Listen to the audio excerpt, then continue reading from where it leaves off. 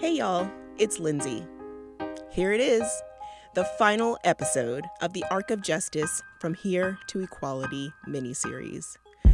Wow, it's been a journey. This episode is a little different too, because it first premiered as a virtual live event. And throughout the episode, you'll hear from our guides, Duke Sanford School of Public Policy professor William Sandy Darity Jr. and Kirsten Mullen. They co-authored the book From Here to Equality, Reparations for Black Americans in the 21st Century. But you'll also hear from some of today's most prominent advocates for reparations. This version of the event has been modified for our podcast feed. So, let's get into it. Here's the final chapter of the Arc of Justice.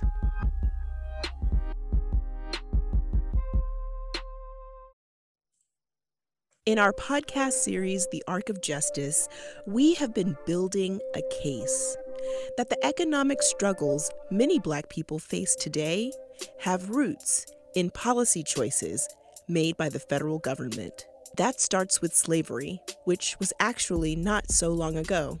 Well, my name is Vivian Hortense King McClinton. I'll be 102 tomorrow. My grandparents were brought as slaves. My grandfather from Scriven County, Georgia. We talked about how our nation's harsh history of slavery has been whitewashed from the very start. I kind of just instinctively said, "Oh, you mean the workspace of the slaves?" And she said, "The servants.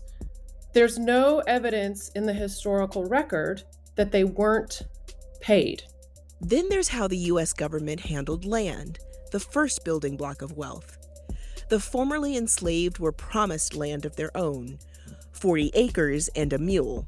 You probably heard the phrase 40 acres and a mule. 40 acres and a mule. We're going to give every last one of you 40 acres and a mule. But then the government reneged on that promise.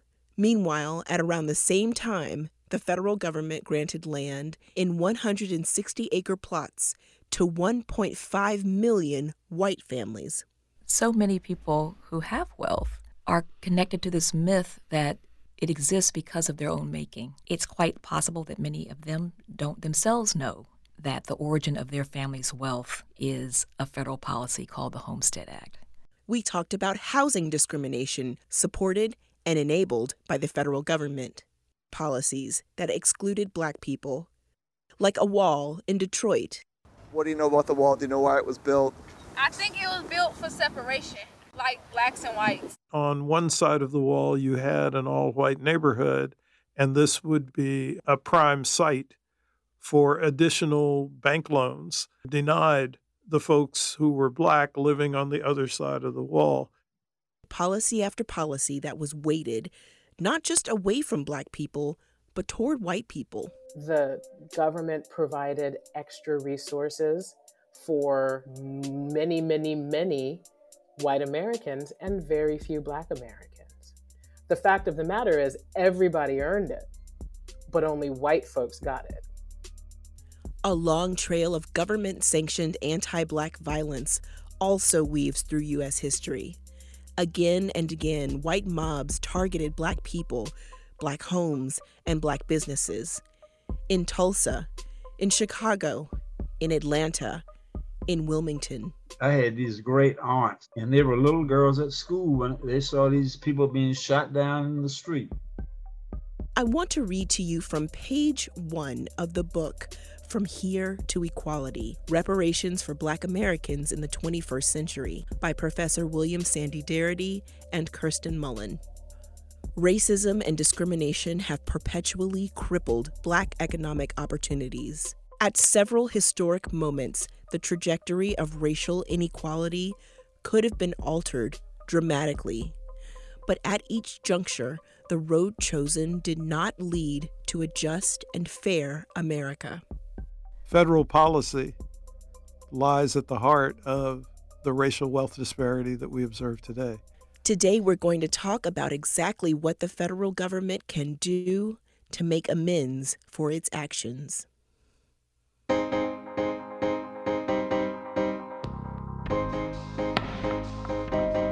Ways and Means presents The Arc of Justice. In this episode, reparations. What might a U.S. reparations program look like? How feasible is it? And how would it work? Hey everybody, I'm Lindsay Foster Thomas. Thank you so much for joining us today. You could be anywhere in the world, but you've decided to be here for this important and timely conversation. So thank you. And thanks especially to Kirsten Mullen and Sandy Darity. They're going to guide us through this final episode of the series, and they're going to make sure that we spend this hour thinking more critically about the topic of reparations. So, Sandy, Kirsten, I wanted to just start this conversation off with a question to the two of you. Why should the U.S. consider a program for reparations? We wanted to talk about what reparations really is and what it is not. We think it's important to establish the central characteristics of reparations. So we talk about the program of ARC, acknowledgement, redress, and closure for grievous injustices whites have inflicted upon Black American descendants of U.S. slavery. Acknowledgement speaks to all three phases of American history. Slavery, the fiery crucible from which all of the harms spring. Then nearly 100 years of legal segregation, or Jim Crow, that was maintained with hundreds of white terror campaigns that resulted in the destruction and confiscation of Black property and the loss of Black lives across the country. Then the third phase upon which we make this case for reparation is the one we are in presently, where racial disparities in wealth, income, education, health, sentencing, and incarceration, political participation, and subsequent opportunities to engage in American political and social life are immense. But redress must be structured to eliminate the racial wealth gap. So acknowledgement requires a commitment to restitution or redress. And from our perspective, the act of redress is an act of justice. It's a paying of a debt that has not been met for 155 years in the United States. And it's a debt that must be met by bringing Black American wealth into conformity with the average level of wealth that is held by white Americans. We argue in From Here to Equality that the reason we observe the staggering racial wealth gap in the United States is because of the cumulative intergenerational effects of the atrocities that we are talking about today. Black people constitute about 12% of the nation's population, but possess less than 2% of the nation's wealth. This results in a situation where the average Black household has about $840,000 less in net worth than the average white household. And so an objective of the redress component of the reparations project must be bringing Black wealth into consistency with Black representation in the population. And this would require at least $11 trillion in expenditure. The federal government should meet the bill because it sanctioned slavery. And after the Civil War ended, it promised and then denied the recently emancipated Black population 40-acre land grants, while making over 250 million acres of land available to white Americans, including recent immigrants, in 160-acre plots under the auspices of the Homestead Acts. The Homestead Acts were essentially an investment in white America. The failure to provide the 40-acre land grants was a disinvestment in Black America. And then the third prong for the case reparations, closure. Closure involves mutual conciliation between African Americans and the beneficiaries of slavery, legal segregation, and ongoing discrimination toward Blacks. Americans would come to terms over the past and the present and create a new and transformed United States of America. When the reparations program is executed and racial equality is achieved, African Americans would make no further claims for race-specific policies on their behalf from the American government. So this is the assumption that the racial wealth gap would be eliminated. But all this would be on the assumption that no new race-specific injustices would be inflicted on Black people. Wow.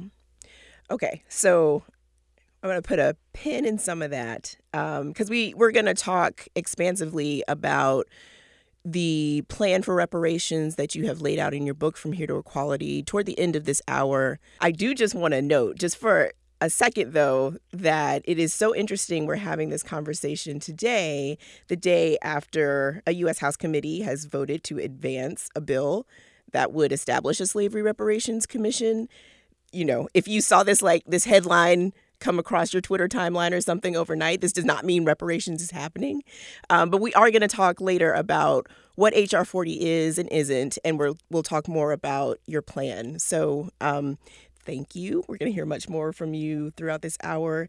And right now I want to introduce our first guest, who had a chance recently to vote for a local legislation bill in Evanston, Illinois. This legislation was billed as reparations, but she voted no. And she's an alderwoman there. She says that real reparations are long overdue. In Evanston, Illinois, the City Council has agreed to pay Black residents reparations for historic housing discrimination, making it the first U.S. city to adopt such a measure. City Council members voting on giving out $400,000. That would be the first round of payments. The city's committed to spending $10 million on this over the next 10 years. The money set to compensate families facing wealth gaps after suffering decades of racial discrimination. For decades, Black residents of Evanston were subjected to redlining, which prevented them from obtaining bank loans to purchase property. This is a flawed program. But a group calling itself Evanston Rejects Racist Reparations held a rally earlier this month saying the vote is being rushed for a plan that is not complete. In Evanston Alderwoman Cicely Fleming, she was the only member of the City Council to vote against the measure this week. Cicely Fleming, welcome to the Arc of Justice. It's good to have you. Thank you for having me. Okay, so was there a moment when you decided you were not going to vote for this program? There were many moments, actually. I think it started a couple weeks before, as we started as a council to just look at our calendars, and I saw that it was coming up for the vote and the conversation. And I started immediately getting questions from Black residents, asking them what it was, what it wasn't. Mm-hmm. And then as I started looking into it, I realized it was not probably what people thought it was going to be.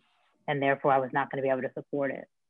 Okay, so how do you, you say you support reparations, but how do you reconcile your support for reparations with your vote on this resolution? Well, I think if you look, and even looking at that clip you put together, right? In that clip, it talks about $400,000, $25,000 payments to Black families. Mm-hmm. And that is not what we're offering. We're offering $25,000 in housing grants that are paid on your behalf directly to banks, or $25,000 in essentially home improvement projects. And so as a housing program, it is great. You know, it models a lot of other housing programs you see, whether it's first-time home buyers or other qualifiers, but it is not reparations. And I felt like at this time in the country, if we're ever going to make any progress, we have to be true to what it is and what it isn't. And I think because of my concern with the kind of the press that had gone out before and is currently going out, it was going to be very important for me to stick to my personal convictions, also that of which I heard from many African Americans in our town saying, hey, we simply don't think that this program is reparations. So can you talk about some just specific weaknesses in the Evanston plan that you couldn't get behind? Yes, if I'm looking at this plan as a policymaker in terms of a housing plan, it's fine. It's not the best one I've ever seen, but it's a fine housing plan. Okay. If I'm saying it is reparations, and as Sandy and Kristen so eloquently laid out for what reparations is, this does not fit the criteria. The main thing I heard about and the main thing I had some frustrations about was this money is going directly to the banks, right? And so we all know the role that the banks play, presently and past, and all kind of harms, whether it's housing or a variety of things for Black people. Mm-hmm. And so the idea that we're giving money to the banks, mm-hmm. Really was kind of an offense to a lot of people. So that was part of the qualifier for me that took this out of the realm of reparations. Also, if we look at reparations, obviously looking at Germany, which is probably the largest case we can think of, that money was given to the survivors or families of Holocaust victims, and it goes on current day, right? And they were not told, hey, you have to, as this plan does, you can only buy a house or use this money towards a house that is in Evanston. So then we're even limiting people who qualify from where they can live, right? So you have to give money to a bank. You have to live here in Evanston. And all those qualifiers really should only come to, are you a descendant of someone who has been enslaved? Obviously, we're not atoning for slavery. We're looking at housing discrimination that we participated in. But if you have been a descendant who had, was discriminated against or was part of redlining or whatever the criteria are, you should qualify. And that qualification shouldn't be based on where you live, where you choose to live. If you have a mortgage, if you don't. We have a lot of seniors who are closer to the harm than I am, who don't have mortgages, who don't want to go at 90 or 80 years old and go buy a house, or who don't want home repairs. What they do want is cash to supplement their Social Security or their pension. They might want cash to pay their property taxes. I mean, quite frankly, they might want cash to go buy a new car, and that's none of my business as the government. My role should be in reparations to address and kind of, pay for, although there's not enough payment, the harms that we cause, and allow you as an individual the respect to do what you want with those monies. So I feel like I have to ask you about, how this has affected you personally when everybody else is doing one thing and you decide to do something else. That's courageous. And it did, I imagine, take a lot of courage for you to say no in this case. Do you imagine that it's going to have consequences for you politically or even as a resident of Evanston? So that's the problem, right? In my role, we are worried more about consequences politically or personally, right? And that is why you have so many people in politics or, elected office that don't often do the right thing. And so for me, I have no political aspirations. I'm starting my second term as a city council member here in Evanston. I'm happy to do that. I don't plan on having some lifelong career of public service.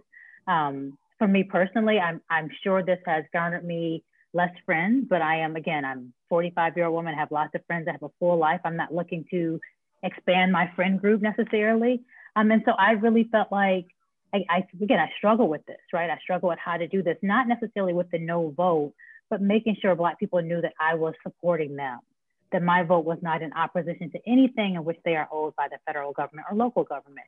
My vote was simply to say, we as a government have the charge to do the right thing and to label it the right thing, right? So my vote no was really that this is not reparations. Again, as a housing plan for the 16 families that this will help, God bless them, I want them to have the money, but this is not reparations. And I know many people said this is going to further the national debate.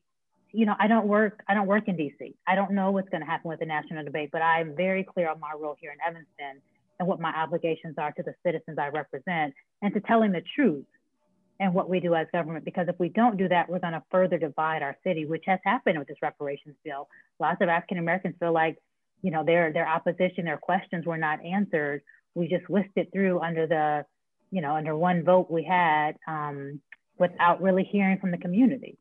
Cicely, thank you. I want you to stick around because Kirsten and Sandy talked to me a lot about local efforts like this one in Evanston. And Kirsten and Sandy, I'd love for you to just weigh in now about why you think local efforts like this one don't address the problem. I just want to first just applaud, Cicely, her comments, just her courage, her conviction. It really is admirable. I'm going to say walking integrity. And walking integrity, absolutely, absolutely. But yes, I think it is important to distinguish between what we would call racial equity initiatives and reparations. When we're talking about reparations, for us, one of the key goals is the elimination of the racial wealth gap. A housing voucher is not going to eliminate the racial wealth gap. And this is a plan that's, for a small, subset of Evanston residents, current residents. Is there an effort to identify the Black people who were harmed over that 50-year period, 1919 to 1969, who now live elsewhere? I don't think so.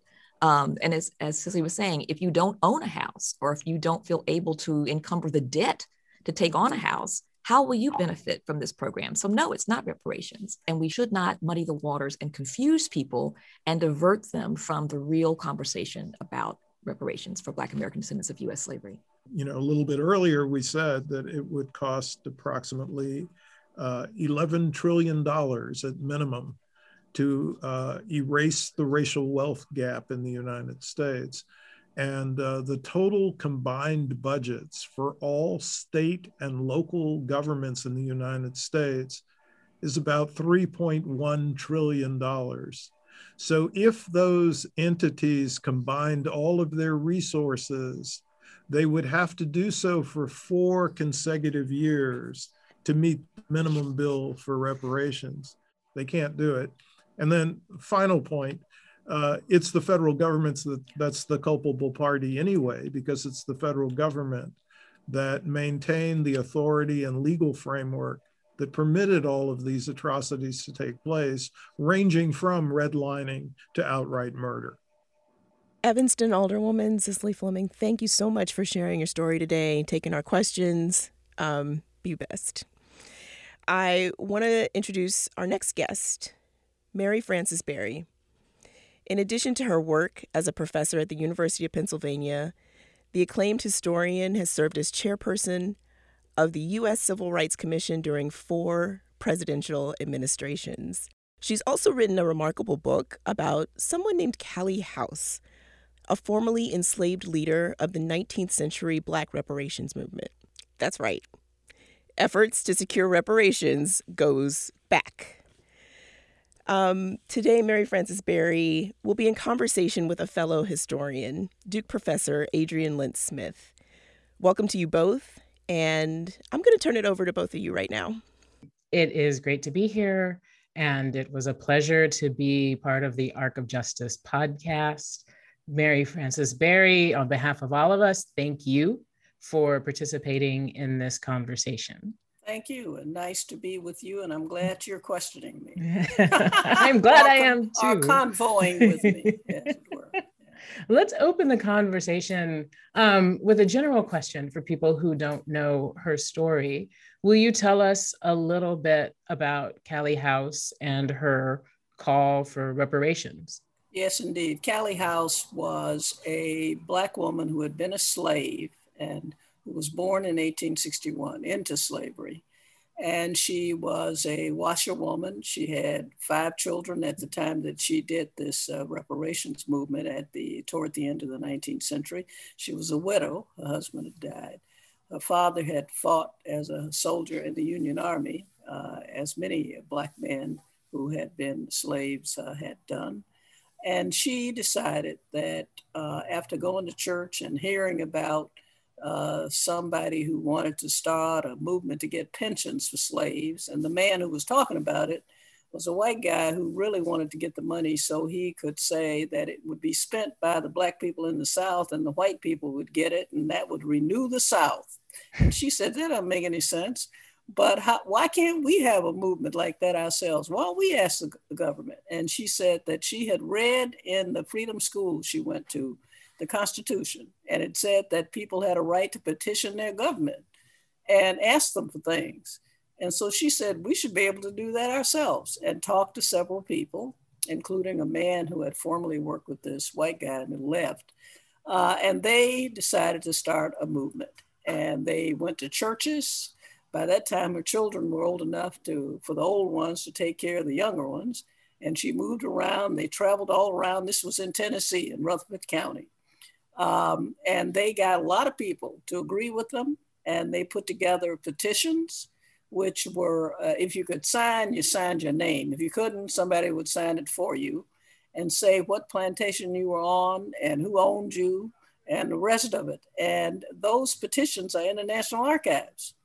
And so what I did was, after being told about this by an old guy who knew about Callie House, I did the research on it, and I did the research in the archives and elsewhere to find out what she did. What she did was they asked the federal government to give a pension of $15 a month to any former slave who was 70 years of age or older. And then they had a sliding scale as people were younger. And about the time they did this, toward the end of the 19th century, there were about 2 million old former slaves still left. The population was getting old and was dying out. So it was not an enormous amount of money. If you talk about the number of people, there was a sliding scale as you went down younger. And they sent petitions. They got enough money. They had 300,000 members, according to the federal government, who were dues paying members. This wasn't according to her, it was according to the federal government. It was the largest organization of Black people that had existed up to that time, and maybe even now, I don't know. But in any case, the federal government got very excited about and angry about what she was doing, because white people wrote to the Pension Bureau and said, she's upsetting these people and they think they're going to get some money. And we know they're not going to get any because nobody's ever going to give them anything. So she should be stopped, as they put it, that she's running the Negroes wild. So what they did was they concocted a mail fraud claim against her, that she was sending out mail asking for people to become members, and they were paying 25 cents a month if they had it in dues to support this organization, and that she should have known this was the fraud. This is what gets you. She should have known that the federal government would never give Black people anything. And if she knew that, why was she going around there organizing people to do what she knew could never happen? That is fraud, they said. And so they convicted her of using the mails to send out flyers, engaged in fraud. And they claimed that she was rich. She lived in a shotgun house down of what is the Gulch now in Nashville, which used to be a slum. I used to live in there when I was a child. And in fact, she had no money really, or anything. And they convicted her in the federal district court there, all white jury. She went to prison. But they had chapters all over the country. Wherever there were any Black people, we found chapters. And the cause was taken up by Marcus Garvey. And the same thing happened to Marcus Garvey that happened to Gallie House. Yeah, that's interesting. I was going to say, it reminds me of the UNIA. Yes, right? They said, we're going to use the same thing against him. And so they accused him of using the mails to defraud, because at a time when he knew that Black people weren't going to get anything, here he was out here trying to organize people to do something, which is what she did. And we know what happened to Marcus Garvey. The important thing, though, is that after she served her time and she went home to Nashville, I found out that there were chapters that were still working all around the country, in Atlanta and other places. She believed in mutual assistance, self-help. So they helped the sick, buried the dead. They did all kinds of things, including this. Bills were introduced into Congress over and over again. They actually followed through. They were put in the pension committee. They weren't voted out, but they're there, and they're up in the National Archives. When she got out of prison, she went home and became a washerwoman again. And then she died of cancer that the physician said that she had no medical treatment support, and is buried there in Nashville in Mount Ararat. Now, her movement, her spirit went through Marcus Garvey up to Queen Mother Moore, who became the latest, after that, a woman who was a leader in this movement. And Queen Mother Moore came out of the New Orleans chapter of the ex-slave pension movement. You can see the continuity in all of these people through the years. I traced the Garvey chapters and the people who were in them and where they were, and most of them had been in the ex-slave pension movement. And when I wrote the book, people sent me badges and all kinds of things from their relatives. They didn't even know what they were. They were in the ex-slave pension movement. So the continuity of the cause exists, and the continuity and the spirit of it. And it's so interesting that H.R. 40, that John Conyers worked so many years to get passed. Finally, we get it out of committee. That doesn't mean it's not time to say, shout hallelujah. But in fact, that movement has taken place, and that too is in the spirit of Callie House. The audience needs to remember there was no Social Security. So when Callie House was asking for pensions for elderly people, these were people their end of lives were not secure. And also, as you say, she's a remarkable woman, but she's a remarkable woman who produced a movement, and that movement continues to pay dividends, right? It has flowered, it has generated other things.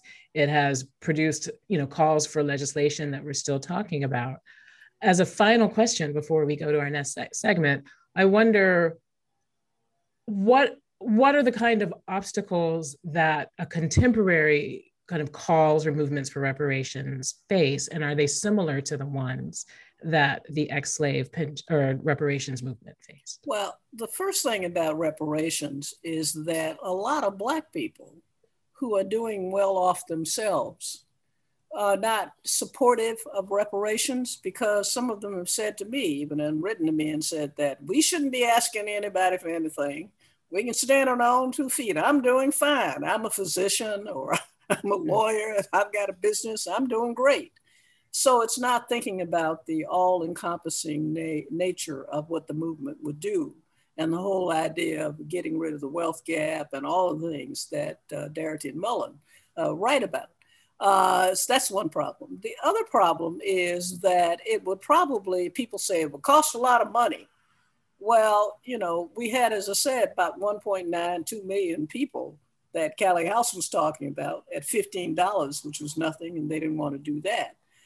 That's a barrier to it. Trying to get politically people who say things like, we didn't have any slaves. My granddaddy didn't have any slaves, so we don't know what you people are talking about. And what did Black people do? They need to read not only Darity and Mullen, but they need to read Randall Robinson's The Dead, so that they can see what people did. They need to read the Callie House book so they can see Creasy Mack, who's almost 90 years old, who's still working with the same family she worked with as a slave because she has nobody to support her.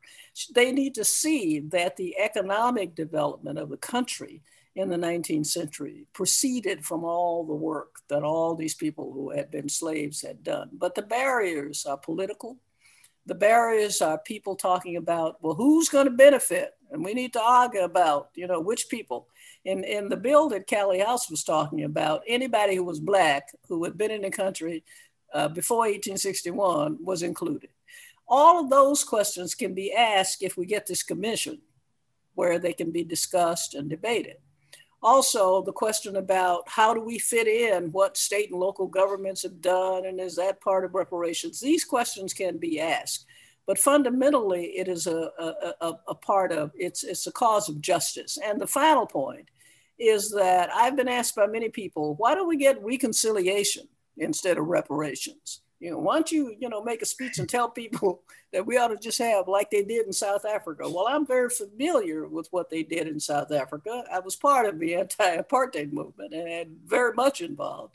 And I know that reconciliation in South Africa did not solve the problems of poverty and all of the despair that all those poor Black people had. It gave them the vote, but the vote by itself doesn't create ending the economic problems that people have.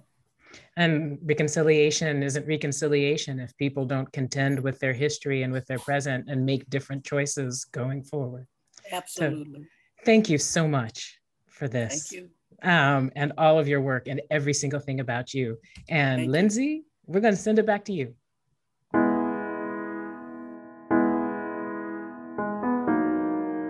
Mary Frances Berry, Adrienne Lynn Smith, thank you. Wow, that was a phenomenal conversation. Let's just say that we're all here today in the spirit of Callie House. Our next guest has done some of the most detailed work to date when it comes to how much reparations would cost the country financially. And his interest in the topic came about from personal experience, but not experience here in the U.S.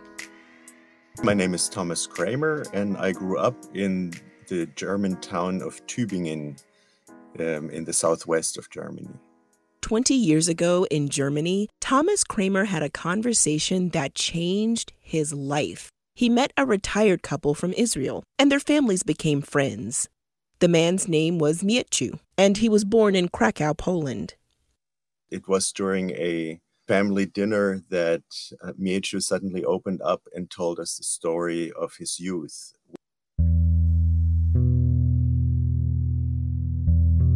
As a young man, teenager, he went through 5 concentration camps and a death march, and he told us in shocking detail what happened. Mieciu was the only one in his entire family to survive the Holocaust. I had always dreamed about the possibility of telling a survivor how ashamed I felt about our German history. And here I was basically at a loss for words, and tears were running down my face. And he was surprised to see me reacting that way, because he told me that my face and my physique, it reminded him of the SS guards.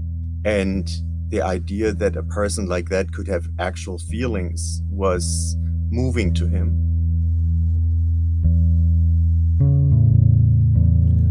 Thomas Kramer's grandparents were part of the generation that witnessed the rise of the Nazis. He believes his family on his father's side were Nazi sympathizers. His mother's side was critical of the regime, but they never spoke out against the Nazis. He once asked his grandma, "Did you know what was happening?" And she looked at me with really sad eyes and said, "No, we didn't know." But as he learned more about the history of the Holocaust, his grandmother's words became harder to swallow. Word of mouth must have spread, and it must have spread to my grandmother as well. So I was thinking, I love her, but I don't believe her. I think they did know. So that's very painful. Thomas couldn't stop thinking about Miechu's decision to return to Germany.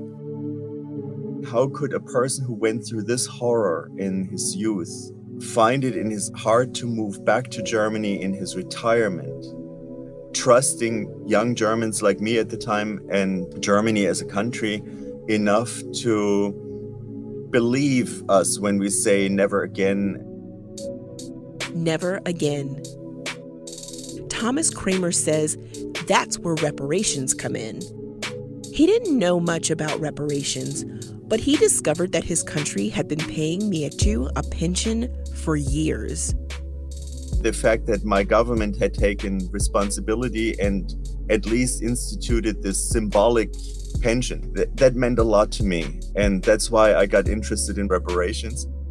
It's not like blood money where you make a payment and then you never talk about it, but it's a door opener.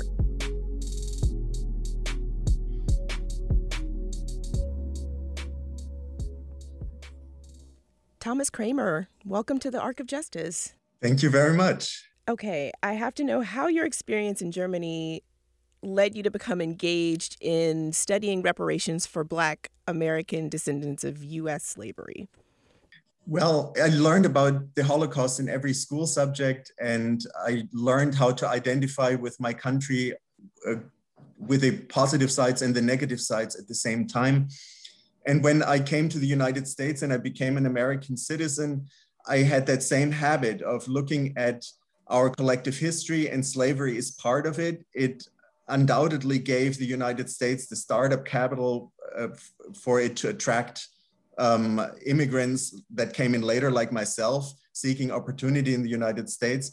So I naturally identified with that question, the question of race and racism, implicit and explicit racial attitudes, and how they influence people's opinions on race-related matters and race-related policies. And one of the policies I was interested in because of my experience with Miechu was reparations. So I started doing research about it at a time when there was no party taking up the mantle for reparations, and it was basically a topic that was still not in the mainstream. So what might the U.S. learn from the German experience?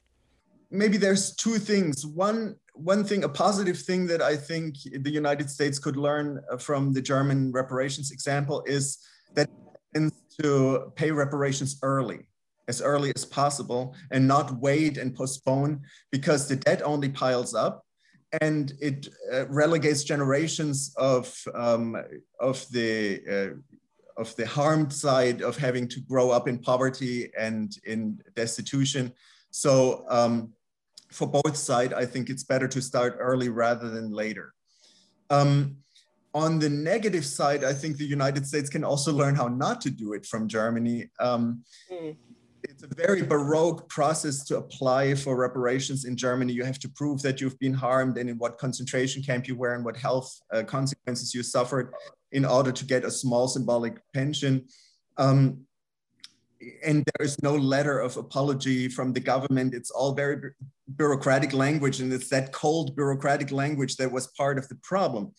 So I think the United States has a better example of how to do it when we look at Japanese-American World War II internment reparations, which came with a check and an apology letter. And I think that's a much more elegant way of doing it. Okay, so what are the different ways that you've calculated how much reparations would cost the U.S.? Okay, there's various estimation methods, and I only looked at estimation methods for slavery in the United States. So that excludes colonial slavery, it excludes discrimination after slavery, not because these things are not important, but because much more research would have to be done. So I took advantage of the fact that there is a lot of historical records about US slavery, you know, the census records and information about historical wages.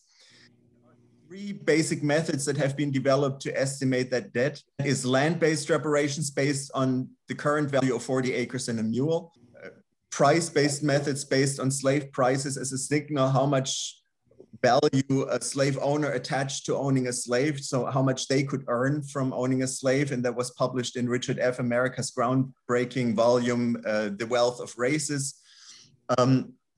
And then I developed a method that I call the wage-based estimation method, where I'm taking the perspective of the enslaved. How much control did they lose over their lives? They lost control over all 24 hours of the day. So what would a slave owner have had to pay that person in free labor market wages at the time to be on call for 24 hours a day? And those wages historically are tiny, like 2 cents or 8 cents per hour, very small and very conservative.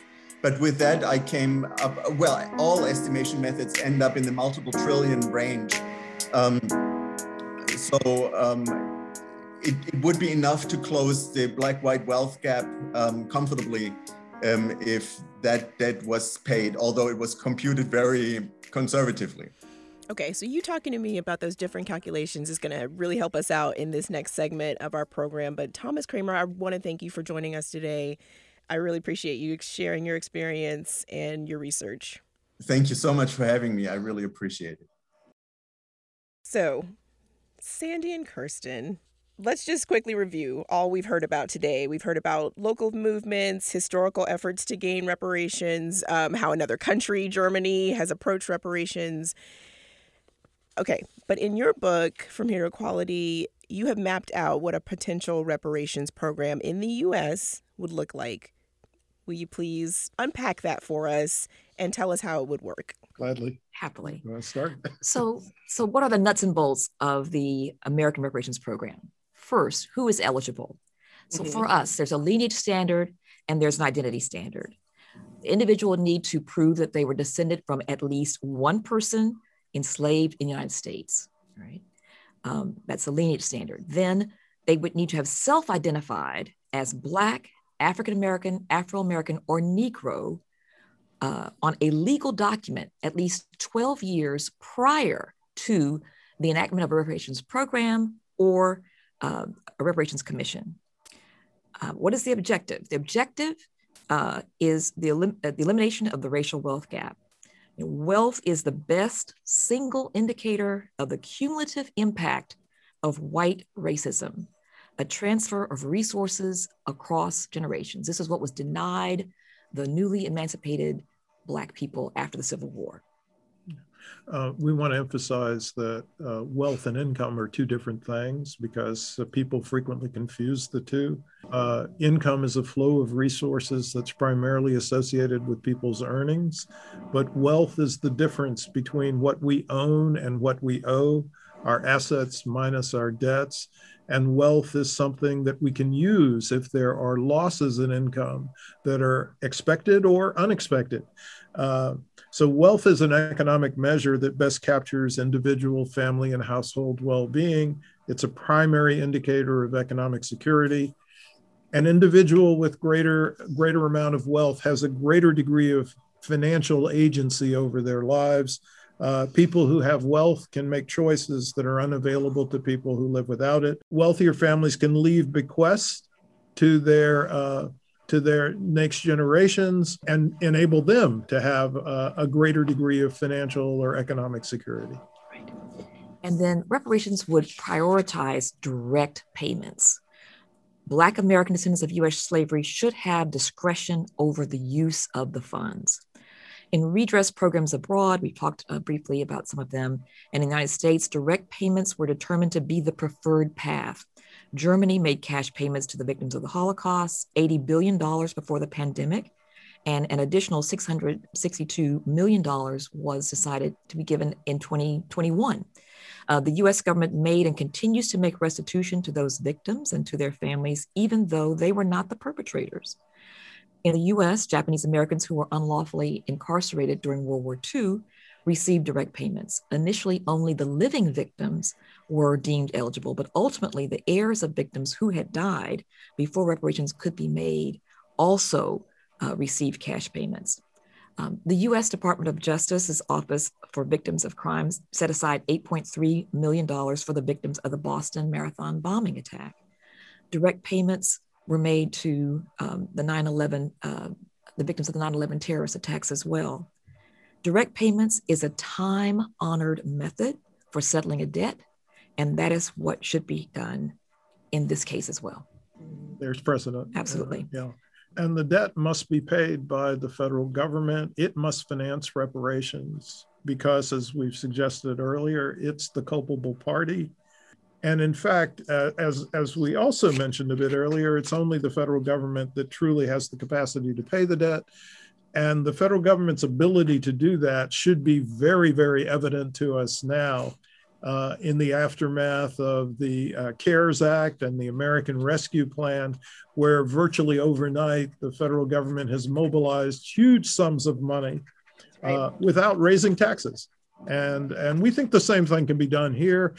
In the final chapter of our book, we attempt to sketch some ways in which reparations might be paid by the federal government without increasing taxes on anyone. Part of the problem may be just the difficulty of wrapping our brains around that 12 to $14 trillion figure.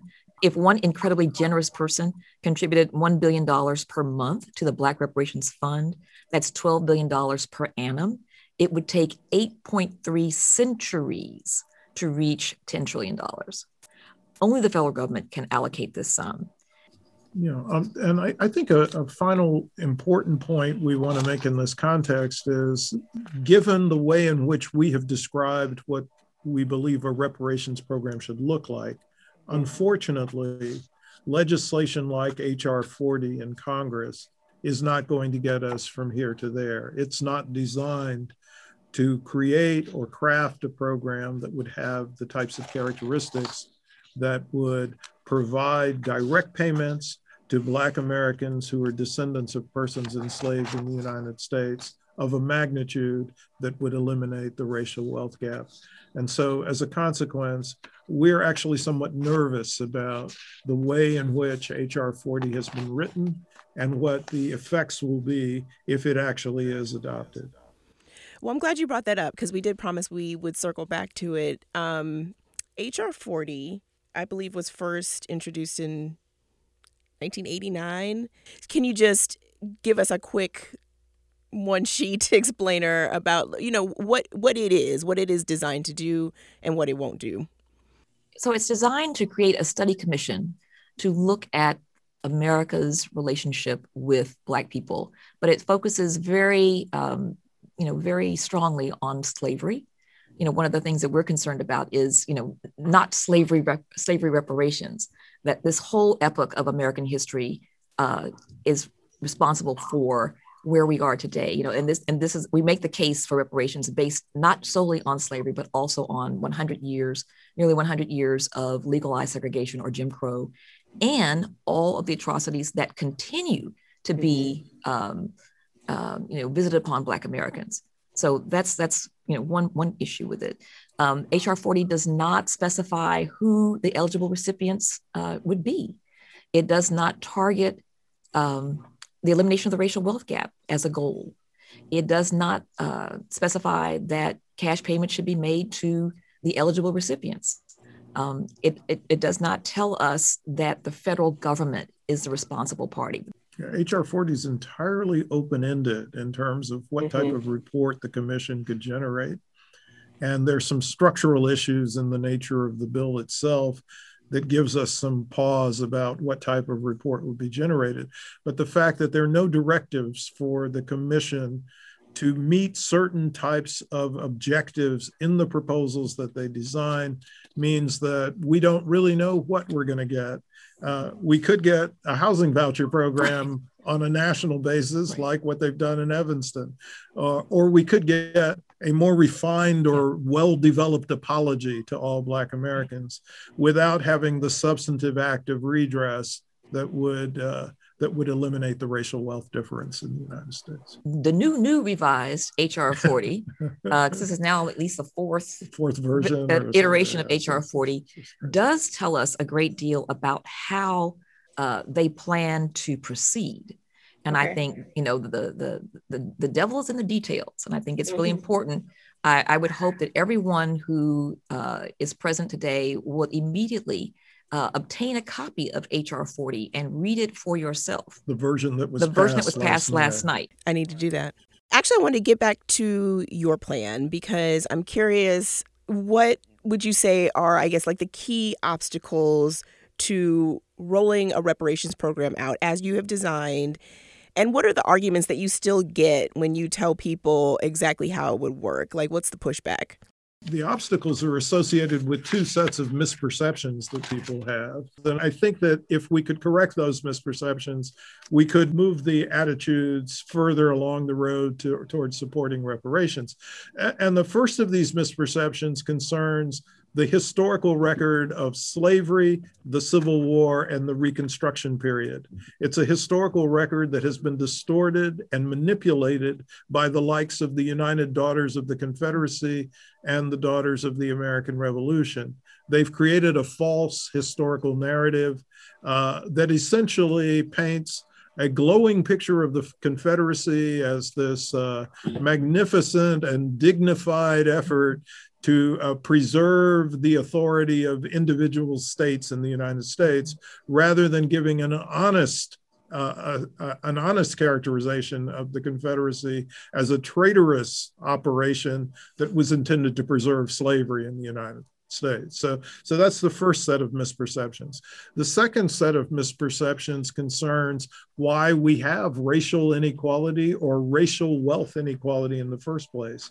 Yeah. And I think many Americans are caught up with the perspective that the racial wealth gap in the United States is a consequence of bad decisions or bad judgments that have been made by Black Americans about investment and financial choices, when in fact, it's actually national policies that have favored white wealth accumulation and have driven Black wealth decumulation that lie at the heart of the racial wealth gap. And once we begin to have an accurate narrative of why we are where we are today, then it may become possible to have a greater prospect for reparations for Black American descendants of U.S. slavery becoming a reality. One thing that these two different trains of thought have in common, this sort of dismemory, this calculated distortion and misrepresentation of our history, and then the misperceptions about, what the racial wealth gap is, how it was created and how large it is. All of that is about maintaining this ideology of white supremacy. 20 years ago, in a survey, only 4% of white Americans were supportive of a program of reparations. Then 16 years later, so 4 years ago, that number had jumped up to about 16%. Then at the end of last summer, that number had jumped to just over 30%.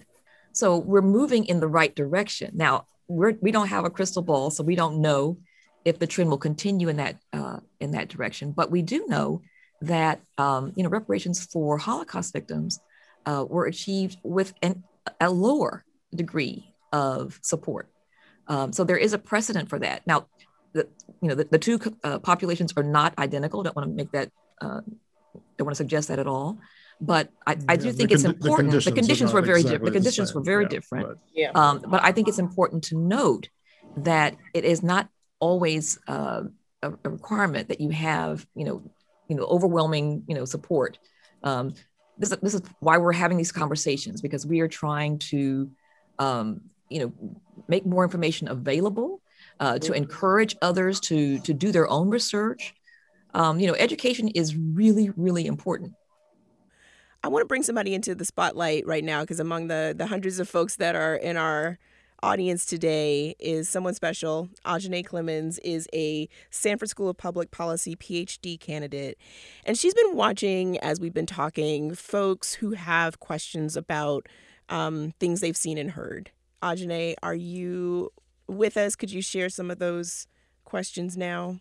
Thank you so much. Such an honor to be here. To Abdullah's question, is there anyone that's getting it right? Are there any set of policymakers or proposals that are even remotely coming close to what it is in the vision? I think we like Representative Barbara Lee's proposal for a truth commission, which I think would play a valuable role in terms of setting the historical and the present record straight. Because we have a tremendous amount that we have to address that's associated with anti-Black police violence.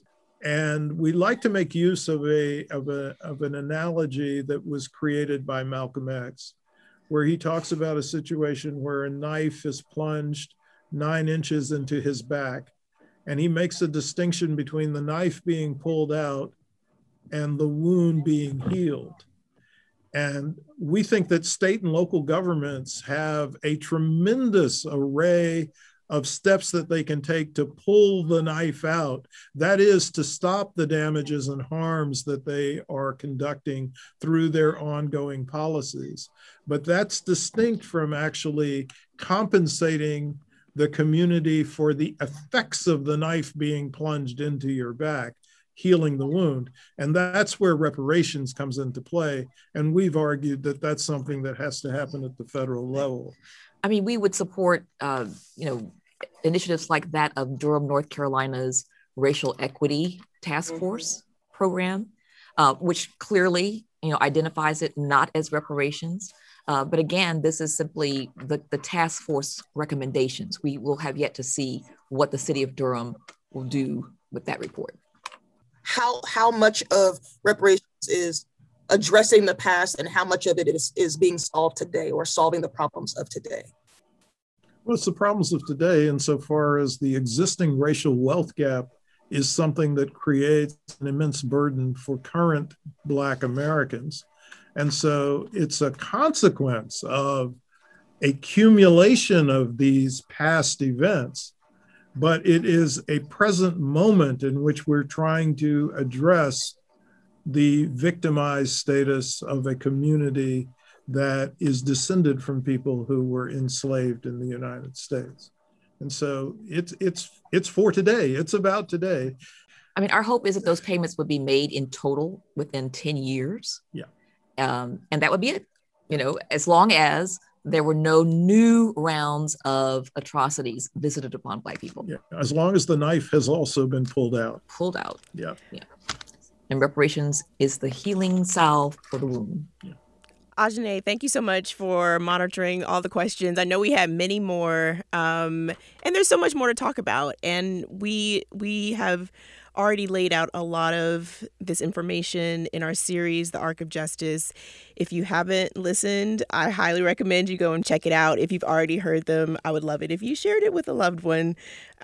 We really appreciate all the support that we've received talking about this topic this season. And with that, I would just want to say thank you again to Kirsten Mullen and Sandy Darity, the authors of From Here to Equality, Reparations for Black Americans in the 21st Century. And for everybody that joined us today, have a great day. And there you have it. That's a wrap.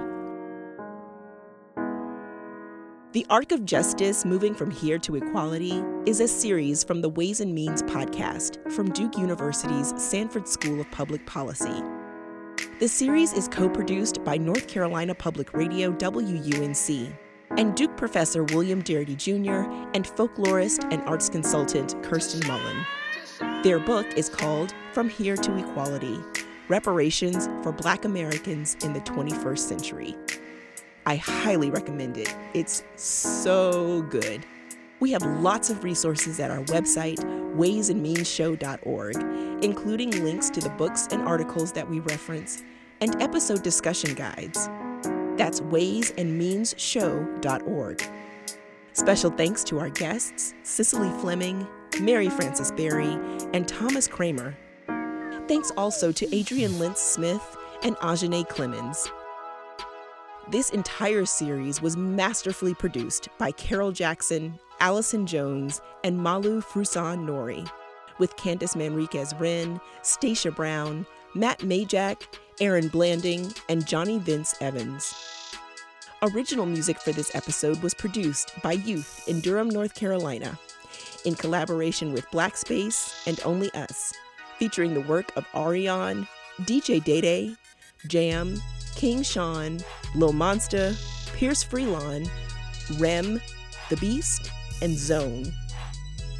Additional original music for this episode was produced by Solomon Fox, appearing courtesy of Forging the Musical Future, FTMF Talent. Season 6 of Ways and Means is made possible through support from the Duke Office for Faculty Advancement, thanks to funding from the Duke Endowment. If you've learned something from our series, we would love to hear from you. We're on Twitter at Ways and Means Show.